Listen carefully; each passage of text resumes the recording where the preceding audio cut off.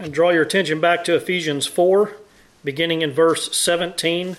We'll read 17 through 24.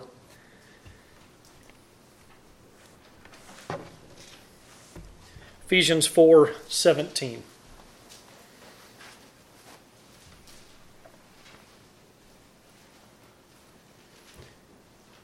Grace, would you go up in the side pocket and grab my glasses for me?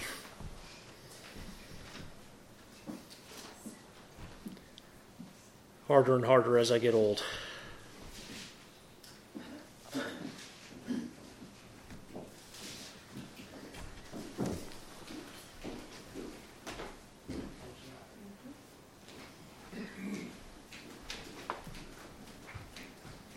It's better.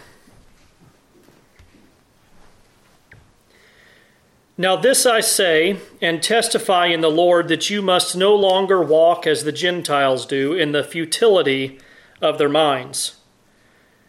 They are darkened in their understanding, alienated from the life of God because of the ignorance that is in them due to their hardness of heart. They have become callous and have given themselves up to sensuality, greedy to practice every kind of impurity. But that is not the way you learned Christ. Assuming that you have heard about him and were taught in him, as the truth is in Jesus, to put off your old self, which belongs to your former manner of life and is corrupt through deceitful desires, and to be renewed in the spirit of your minds, and to put on the new self, created after the likeness of God in true righteousness and holiness. Let's pray. Our Heavenly Father, we bow before you today and we praise you. We seek to honor and glorify you.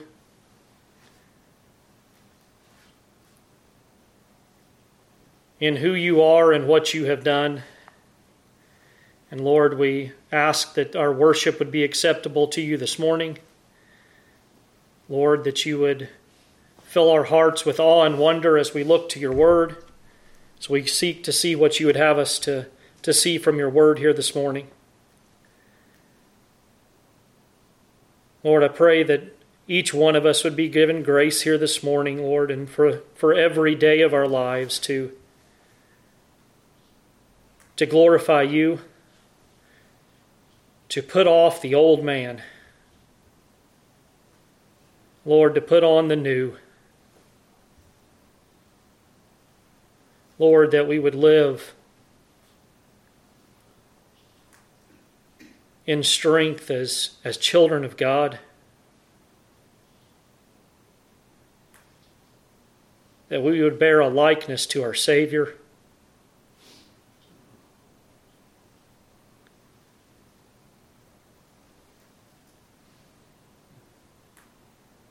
Lord, this world needs the light of your truth.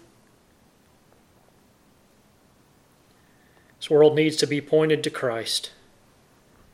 Lord, I pray that you would work in us such that you would use us as a means to proclaim your truth, and that we might be salt and light to this world. Thank you for your word, Lord. Speak to us through it this morning. It's in your Son's precious and holy name we pray. Amen. We come to this part of the epistle this morning. I think it's a difficult portion of Scripture, at least for me, because it tends to hurt my pride.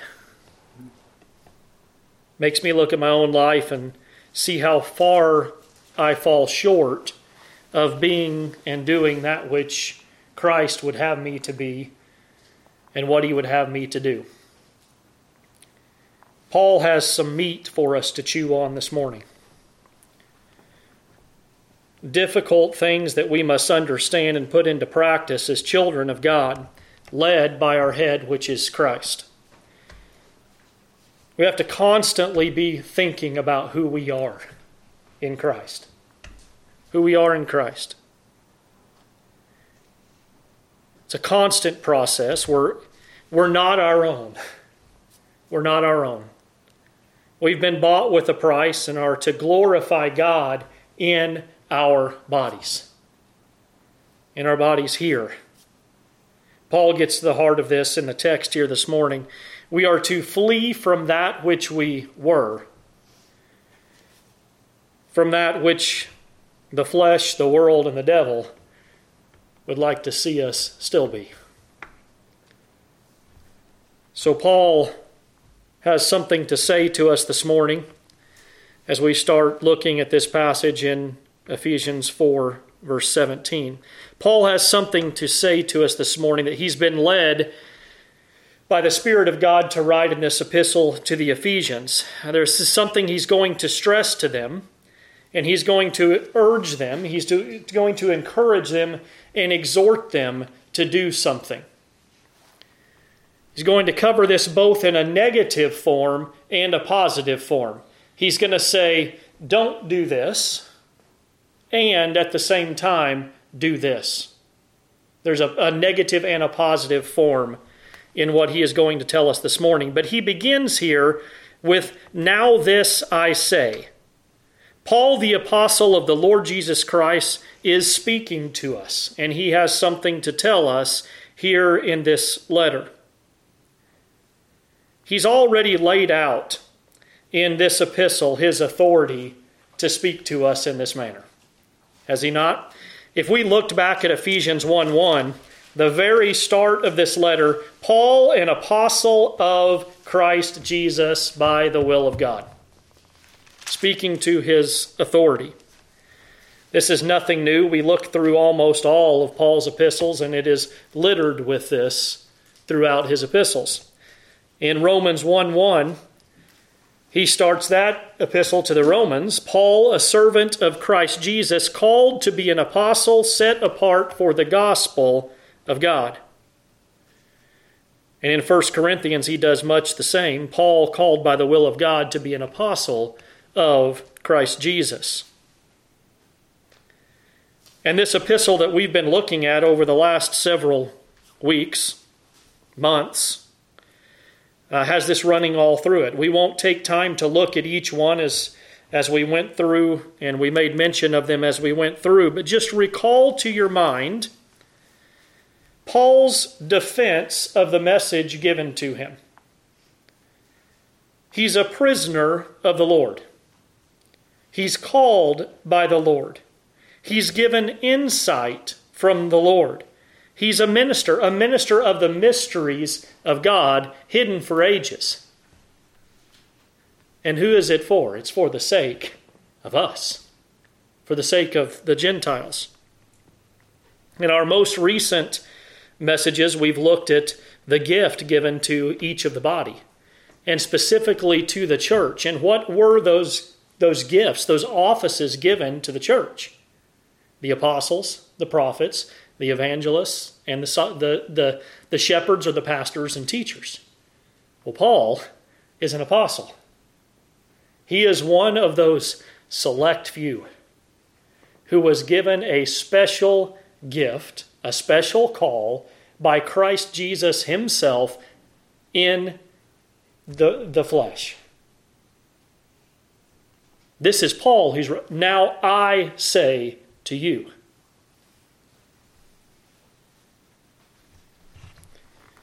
This is the one who has something to say to us. This is the one who is writing this epistle to the Ephesians. And remember that this is most likely a letter that was meant for circulation. So he wrote it to the Ephesians, and then they would copy it and give it to other churches around. And by the providence and the power of God, it's been preserved for us. So that this epistle is not just for the Ephesians, not just for those surrounding Ephesus, but also for us today in the church. But Paul doesn't even stop there with his authority. It would be enough if he did, but he doesn't stop there. He goes further and he calls for and testifies by an authority which is eminently higher than that of his own. He says he testifies in the Lord. Now I say, and testify in the Lord. Paul is speaking on behalf and under the authority of the Lord of glory. And his authority is over all things, without exception. Christ said in Matthew 28:18, right before he ascended, he told his disciples, all authority in heaven and on earth has been given to me. All authority. And in John 3:35, the Father loves the Son and has given all things into his hand. All things. Paul has pointed to this authority of Christ over and over again in this epistle. Like he's pointed to his own authority given him by our Lord for the ministry that Paul has been given, he also points to the authority that is above him, whereby he's been called. And to the church, Christ has specific authority. They've been bought by his blood. And he's the one in whom all things are united in heaven and on earth.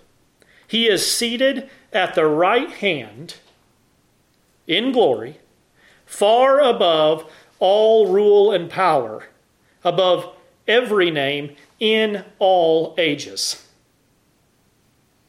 That is everything. And the Father has placed all things under his feet and given him to be the head over all things concerning the church. This must be something important that Paul has to tell us this morning. Something that is vital to our well-being and to the work of the church. Paul makes sure we have ample consideration as to who it is that is saying something to us. It's the Apostle Paul who is testifying by the Lord Jesus Christ. He has been granted the authority from Christ to exhort us, and he appeals to us as one having in Christ this authority. And he appeals to the one that has all authority. And then he says to the Ephesians that you must no longer walk as the Gentiles do in the futility of their minds. We have been redeemed, we have been called, we have been united together. We have one body, one Spirit, one hope, one Lord, one faith, one baptism, one God and Father of all, who is over all, he's through all, and he is in all. You've been given a gift, gifted by Christ, who is gifted to the church so that all would be equipped for the work of the ministry. That all, each and every member of the body of Christ, working properly and in order, makes the body grow and builds the body up. And Paul says, now, in light of that, no longer walk as the Gentiles do, in the futility, in the emptiness, in the vanity of their minds. The Gentiles walk, they have their manner of living as ignorant and unconverted, godless idolaters. That's the way the Gentiles walk, in the emptiness, the vanity, the futility of their minds. Matthew Henry says that the Gentiles, he says, who are wholly guided by an understanding employed about vain things. Now, he doesn't mean by vain, prideful things. He means by that what Solomon meant in Ecclesiastes of vanity, emptiness, futility, meaninglessness. Who are wholly guided by an understanding employed about vain things, their idols and their worldly possession, things which are of no way profitable to their souls, and which will deceive their expectations.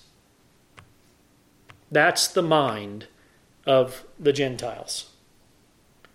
Hendrickson says the apostle emphasizes a very important point, namely, that all those endeavors which the Gentiles put forth in order to attain happiness end in disappointment. Their life is one long series of mocked expectations. It is a pursuing and not achieving, a blossoming and not fruit bearing. It is a walk, a life of emptiness, futility, of no meaning, of vanity. A life like that's expressed by Solomon in Ecclesiastes 1, verse 14. He said, I have seen everything that is done under the sun, and behold, all is vanity and striving after wind. How are you going to catch the wind and hold it? Do you think about that when you read that passage in Ecclesiastes? How do I capture it? How do I chase after it? How do I hold on to it? Well, neither will anything lasting be accomplished walking as the Gentiles walk in the futility of their minds.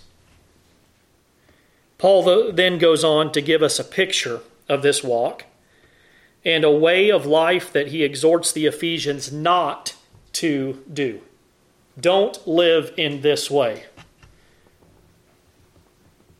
Ephesians 4, 18 and 19 is where he does this. They are darkened in their understanding, alienated from the life of God because of the ignorance that is in them, due to their hardness of heart. They have become callous and have given themselves up to sensuality, greedy to practice every kind of impurity. These Gentiles that he's speaking of here, that he says don't walk in their way, they don't have the light of Christ. And the whole of their understanding is completely darkened by sin. Since the fall, they have lived in darkness. They hate the light, which would, if they could just see the light, would illumine their understanding and lead them into a way of life. But their minds are darkened. They're blind to this. They are alienated from God. To speak in words that we've already heard from the Apostle Paul in this letter, in this epistle to the Ephesians, they have no hope and are without God in the world. Is it any wonder that they walk in the futility of their minds? They're alienated from the God who gives life and meaning and purpose to life. No hope, no purpose, no insight that leads to anything lasting. Nothing that leads to everlasting life. You see why it's futility? You see why it's meaningless? And it's because of the ignorance that is in them, Paul says. The minds have been polluted. Their wills have been diseased due to the hardness of their hearts. Their hearts have become full of sin and corruption. They're stone hearts, hard hearts. Hard and unmoving, dead in trespass and sins. They are like dead men walking. Is that not the picture that Paul gives us in Ephesians 2 when he says, and you were dead in trespass and sins? This is a picture of dead men walking. Oh, they're up moving around, but they're dead. They're spiritually dead. And they have become, in verse 19, callous. Or as some translations put it, past feeling. This is a most dangerous place to be. And one that I believe adequately captures what has happened to those who are darkened in understanding, alienated from the life of God because of ignorance due to their hard-heartedness, If left unrestrained by God, they will go past the point of feeling. That's what is meant by this callousness, that they're callous. They will become callous to their very conscience. This is a most dangerous place to be, and I'm afraid a place where we find our society in at this very present time. Look at what's being celebrated this month. Ungodliness, unrighteousness, not only on display, but it's celebrated. Pride Month. What has happened to lead to this? Exactly what Paul says here in Ephesians to his listeners. They are darkened in their understanding, alienated from the life of God because of the ignorance that is in them. Due to their hardness of hearts, they have become callous. They have become past the point of feeling, and have given themselves up to sensuality, greedy to practice every kind of impurity. Their conscience is no longer feeling the wrongs, and they're no longer pricked by their conscience. They are past feeling. They are calloused. Do you understand? What is it that calluses do on our hands from hard work? When we first start, it bleeds, right? We have a blister and it opens up and it bleeds. But over time, what happens? A callus forms. And there's no feeling there. You don't get pricked by things. You often don't get splinters there because it's so hard that nothing penetrates past that point of the callus. That's what Paul is getting to here. Their conscience is past the point that they are restrained from their evil desires. They call good evil and evil good. They are no longer ashamed, no longer hiding their evil. It is done in the day, in public, right out in front of everything, and it's not only done, it's celebrated.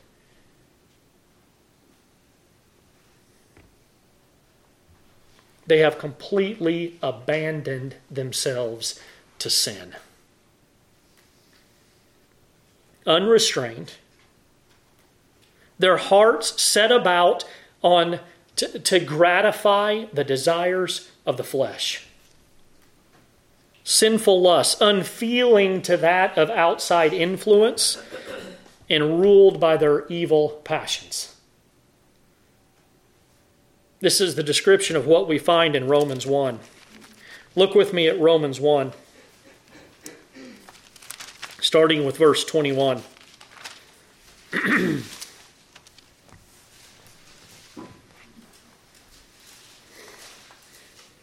For although they knew God, they did not honor him as God or give thanks to him, but they became futile in their thinking. Does that sound familiar?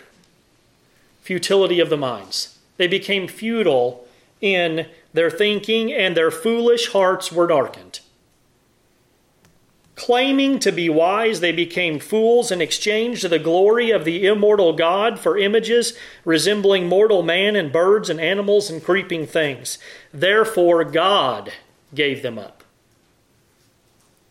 Therefore, God gave them up in the lusts of their hearts to impurity, to the dishonoring of their bodies among themselves, because they exchanged the truth about God for a lie and worship and served the creature rather than the Creator, who is blessed forever. Amen. For this reason, this is the second time he says this here.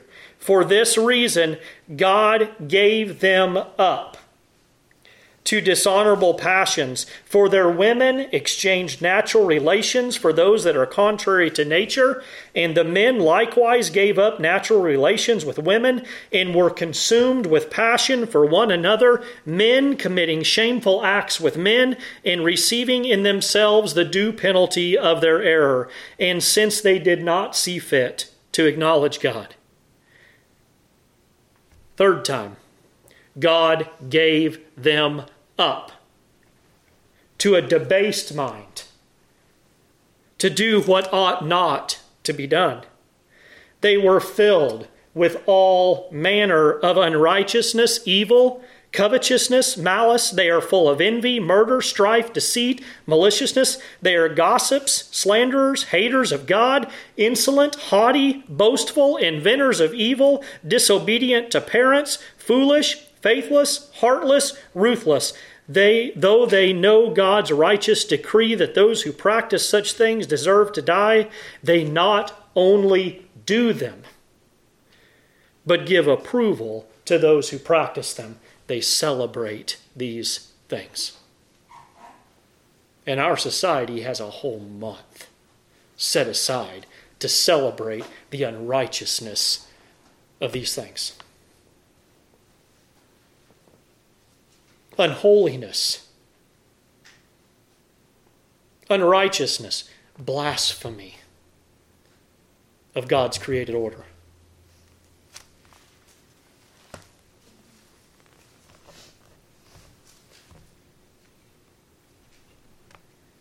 They are darkened in their understanding, Paul says in our text. Alienated from the life of God because of the ignorance that is in them due to their hardness of heart, they have become callous and have given themselves up to sensuality, greedy to practice every kind of impurity.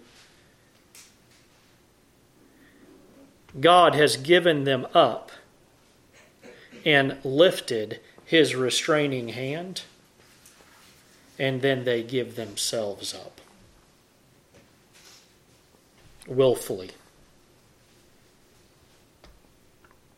Let me take a brief aside for a moment and seek to show the difference between those who have become callous and the reality of the life of a Christian. We don't believe that Christians here in this world are perfect and sinless. Anything that teaches that is contrary to the Scripture. But there are those who are within what is referred to as the Christian faith who would believe that there is a sinlessness that is attained in this life after regeneration. We don't believe this. One day we will be perfect and glorified. But as long as we're here, we will daily struggle with the remainders of indwelling sin. Christians may, and they do, fall into all types of sin. And all of us have these sin issues that we struggle with, sometimes on a daily basis. But here it is that we as Christians should be most thankful for the chastening of the Lord and conviction of the sin that leads to repentance. I would have us to understand that a Christian is not altogether callous when it comes to these things.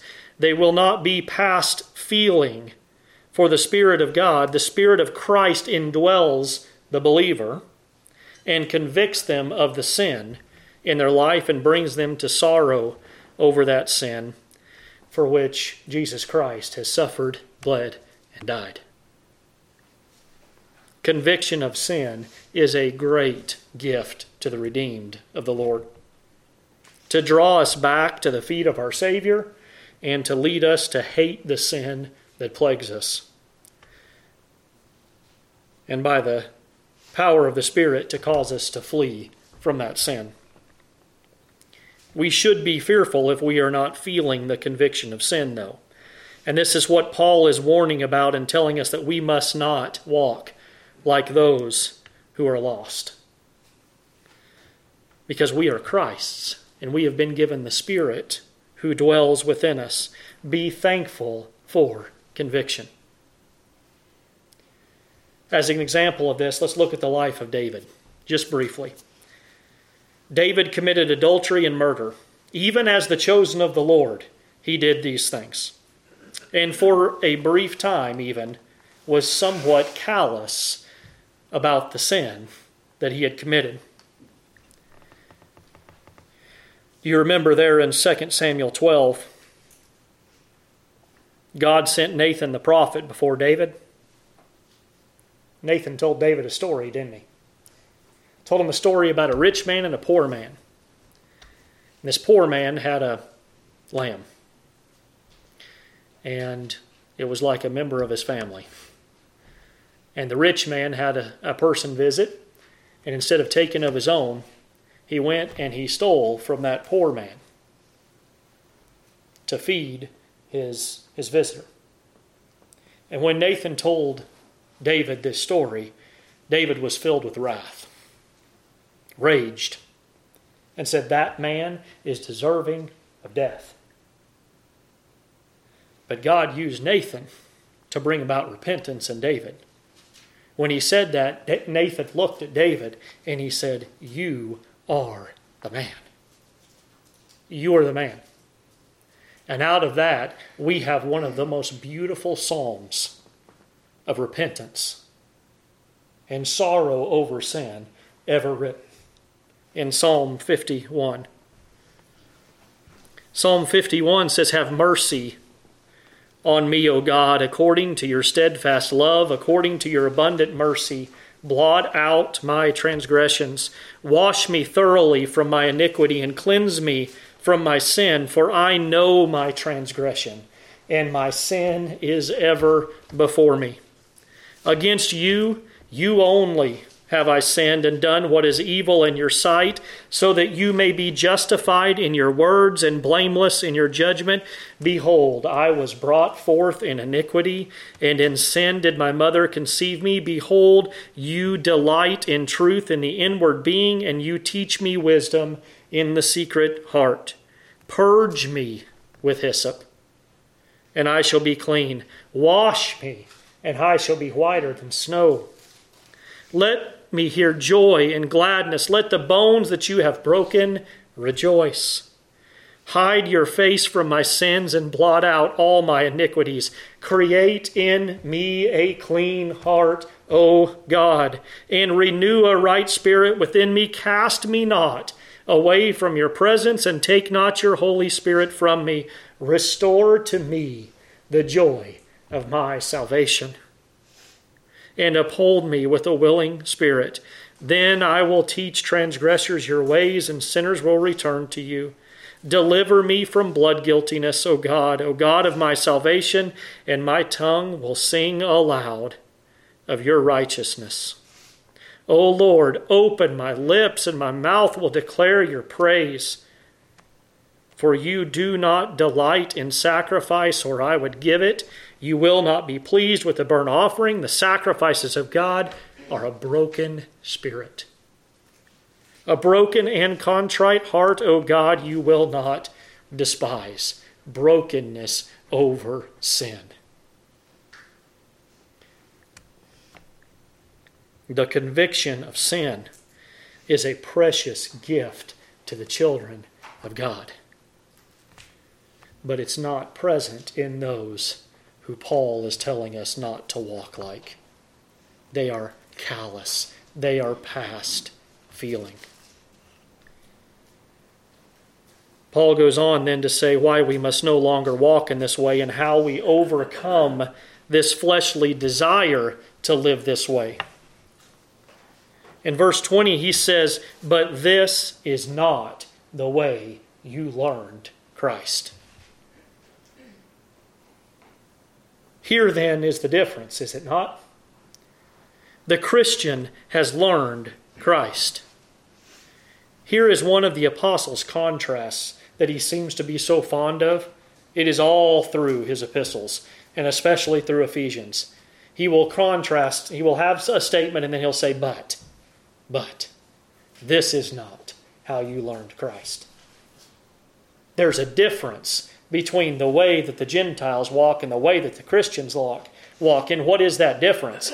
It is the learning of Christ. There is a large gulf between knowing about something or someone and knowing someone.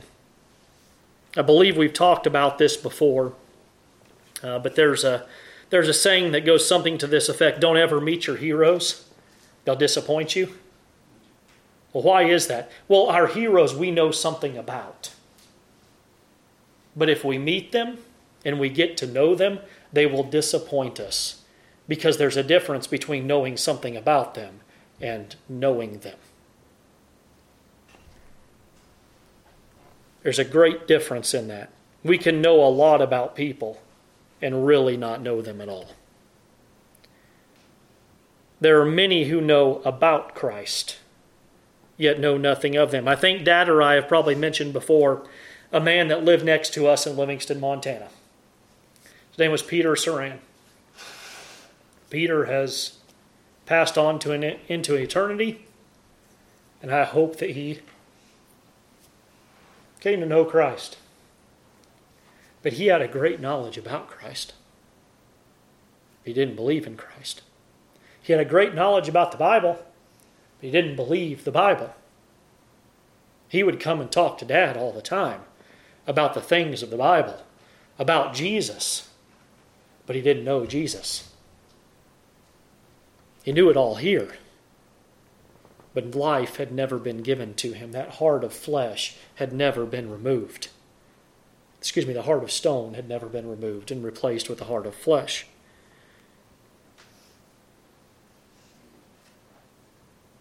Had all the head knowledge about him, but up until the time we left Montana, did not know him.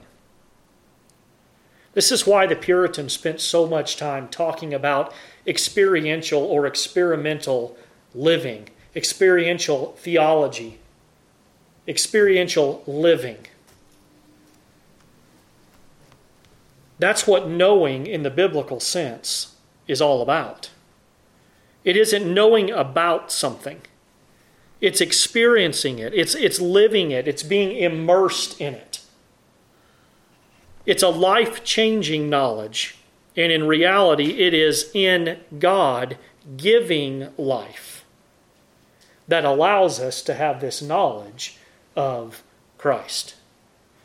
Not knowledge about Christ, but knowledge of Christ. Charles Hodge says this: to learn Christ does not mean merely to learn his doctrines, but to attain the knowledge of Christ as the Son of God, God in our nature, the Holy One of God, the Savior from sin, whom to know is holiness and life. Anyone who has thus learned Christ cannot live in darkness and sin. Such knowledge is in its very nature light. Where it enters, Hodge says the mind is irradiated, refined, and purified. I would add this, that this is the difference in life and death. To know Christ in the way that Paul is speaking about in this passage is to have life. It's to be a new creation. Until the new birth, no one can know Christ. They can know a lot about Christ, but until they're born again, they are unable to know Christ. Isn't this what Jesus himself was teaching Nicodemus in John 3? Before we have probably the most well-known verse to anyone in the world from the Bible, it's all within the context of what Jesus is telling Nicodemus. You've got to be born again. You've got to be given life. That is to know Christ in the way that Paul is dealing with this here in this passage. Paul says then in Ephesians 4:21, assuming that you have heard about him and were taught in him, as the truth is in Jesus. Basically, what he is saying is that if you have learned Christ, then he is sure that you have heard about him and you have been taught in him, as the truth is in Jesus. That you have come to know that Jesus himself is truth. He is the way, the truth, and the life. That's the difference in knowing Jesus and knowing about Jesus.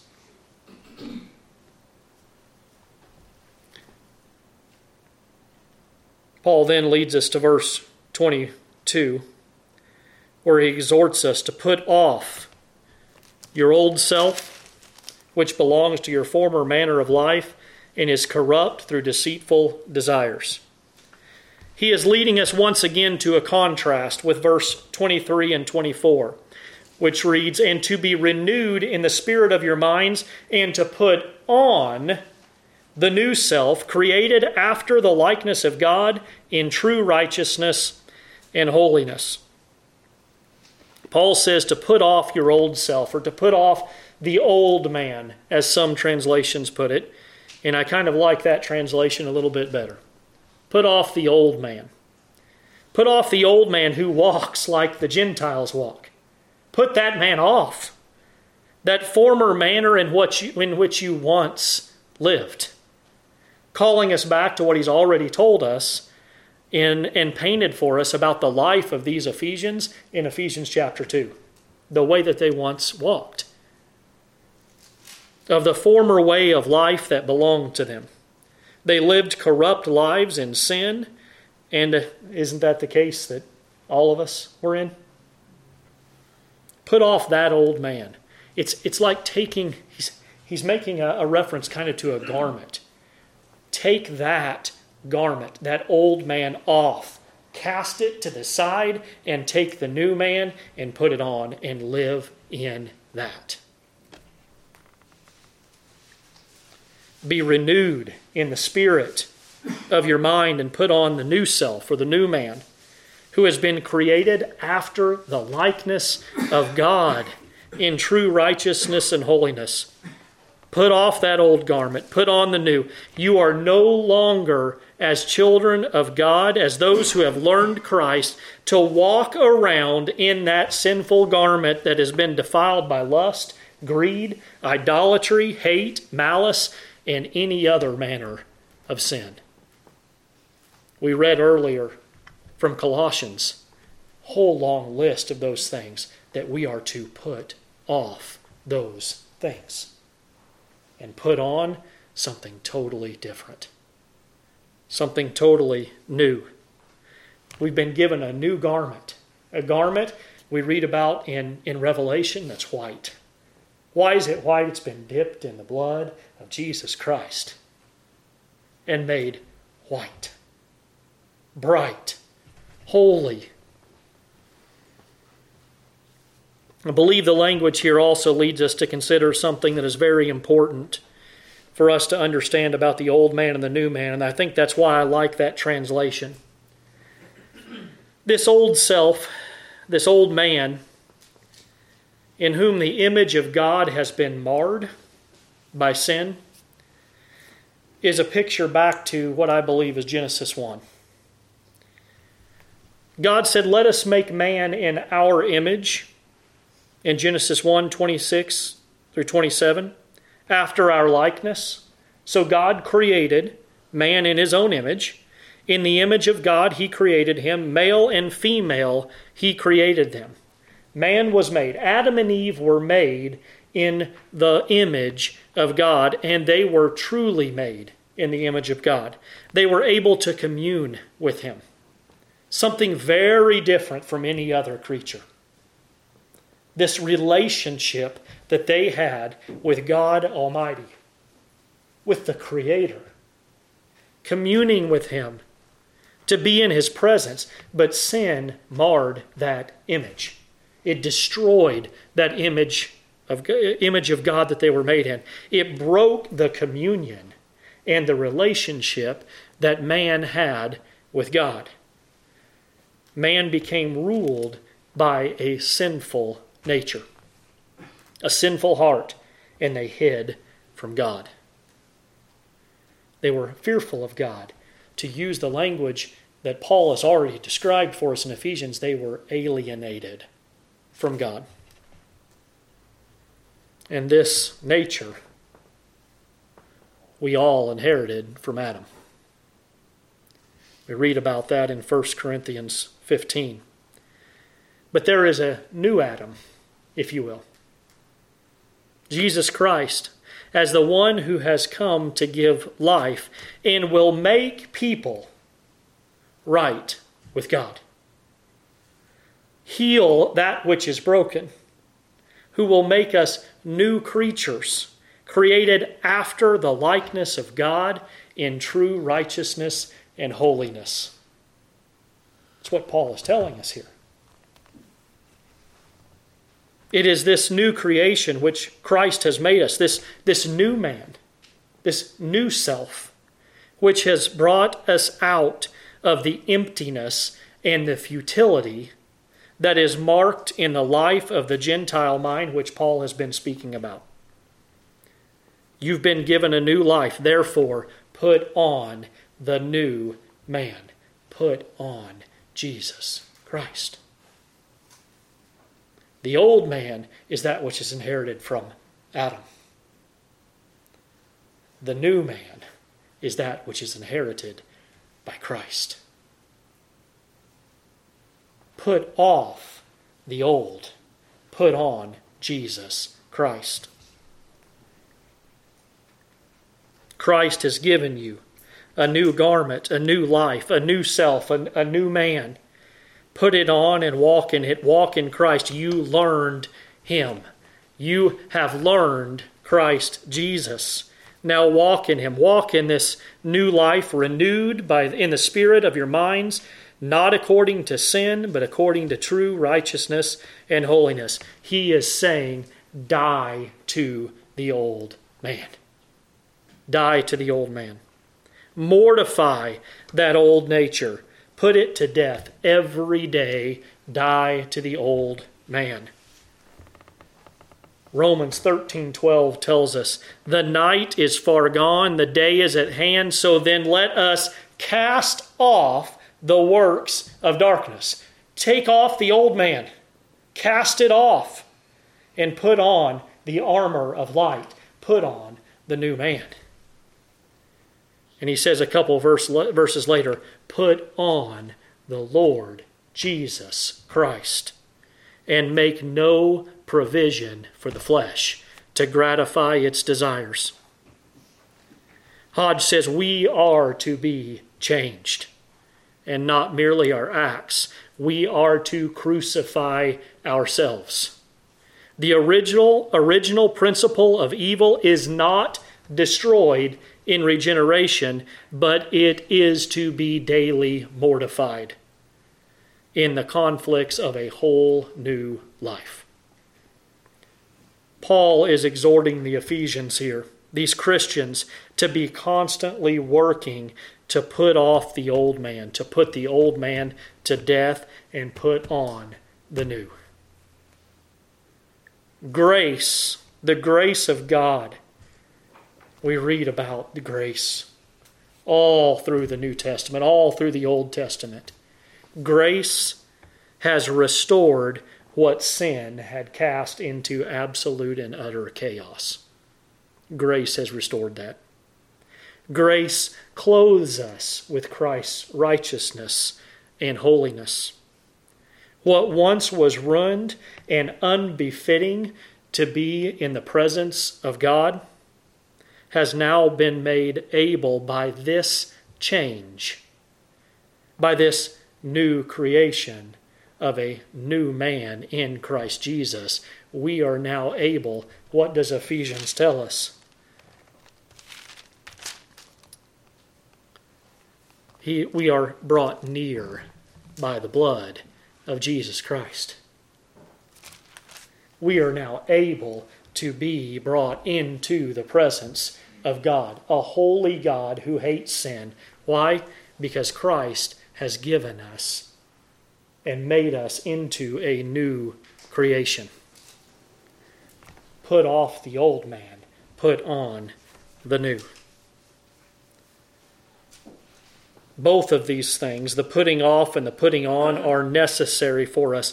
They are both needed. Both must be done.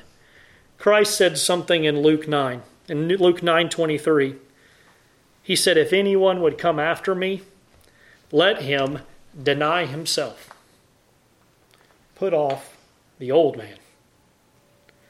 And take up his cross daily and follow me. Put off the old man. Deny yourself.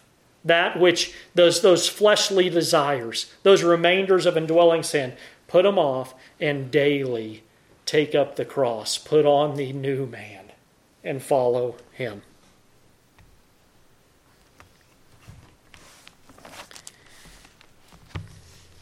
Would that God would grant us more grace, that we should always be about this work of putting off the old man and putting on the new.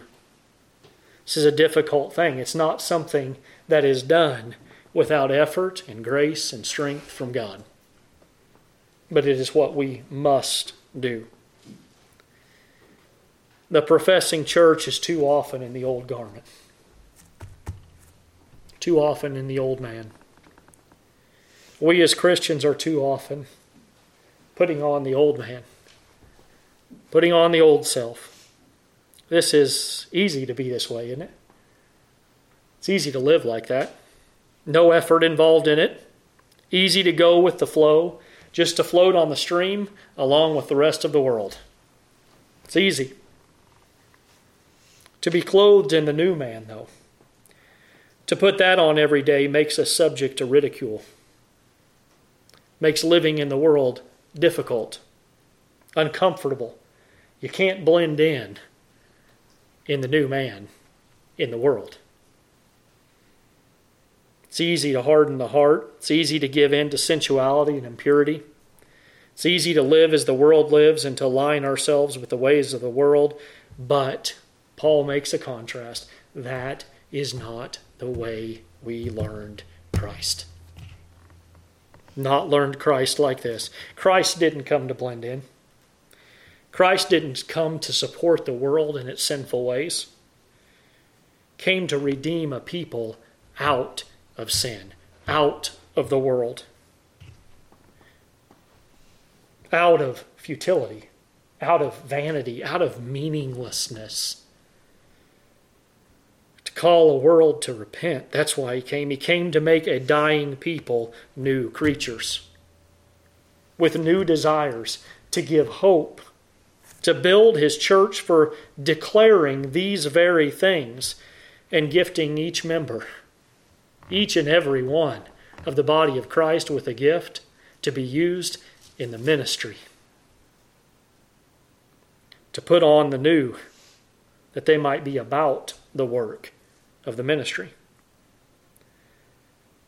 As I was reading in one of the commentaries, Ian Hamilton, in his commentary says, the world needs to see and to hear from a renewed Christian church. From a church made alive. A church freshly invaded by the power, grace, glory, and truth of the gospel. Isn't that a church which is putting off the old man and putting on the new? He said the world is the way it is, not because of a lack of education or a failure in social manners, but because people harden their hearts against God. The fundamental problem in every society is theological and spiritual. The fundamental problem in every society is theological and spiritual. The Bible has a radical diagnosis of the ills that afflict our world. Humanity lives in active, willful rebellion against God. This is why the world's greatest need is the heart and life-renewing power of the gospel of Christ. The heart of the human problem truly is the problem of the human heart. It is this biblical truth that perhaps more than any other deeply offends unbelievers. But sin is not a tumor that can be cut out. It is a deadly disease that can only be remedied if we become a new creation. It's true, isn't it? Only then when we put off the old man and put on the new. And only when clothed in the new are we able to fulfill that which Christ has sent his church to do in this world, to go and make disciples of all nations. To plead with sinners to repent of sin and to turn to Christ. To preach Christ and him crucified and unashamedly in defiance of the world's hate and ridicule. To preach and proclaim the life, death, and resurrection of our Lord and Savior Jesus Christ. The one and only substitute for sin. Romans 1:16, Paul said, "For I am not ashamed of the gospel." Why? For it is the power of God for salvation to everyone who believes, to the Jew first and also to the Greek. May God grant us to be about this work, to put off the old man, to be clothed in the new man, that we might be about the work that Christ has sent us into this world to do and to point others to him. Let's pray.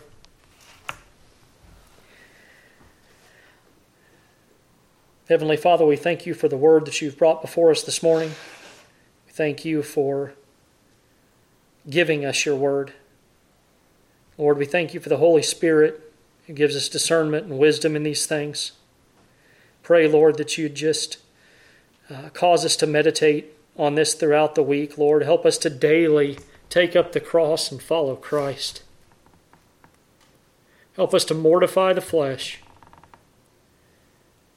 Help us to put to death those fleshly desires that we have. And help us to put on the new man.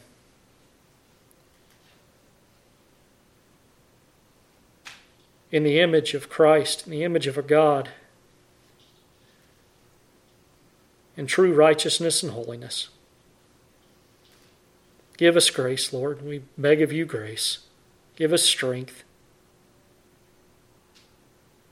Give us boldness to proclaim your truth. We thank you and pray that you'd be with us the remainder of this day in the fellowship that we have. It's in Christ's name we pray. Amen.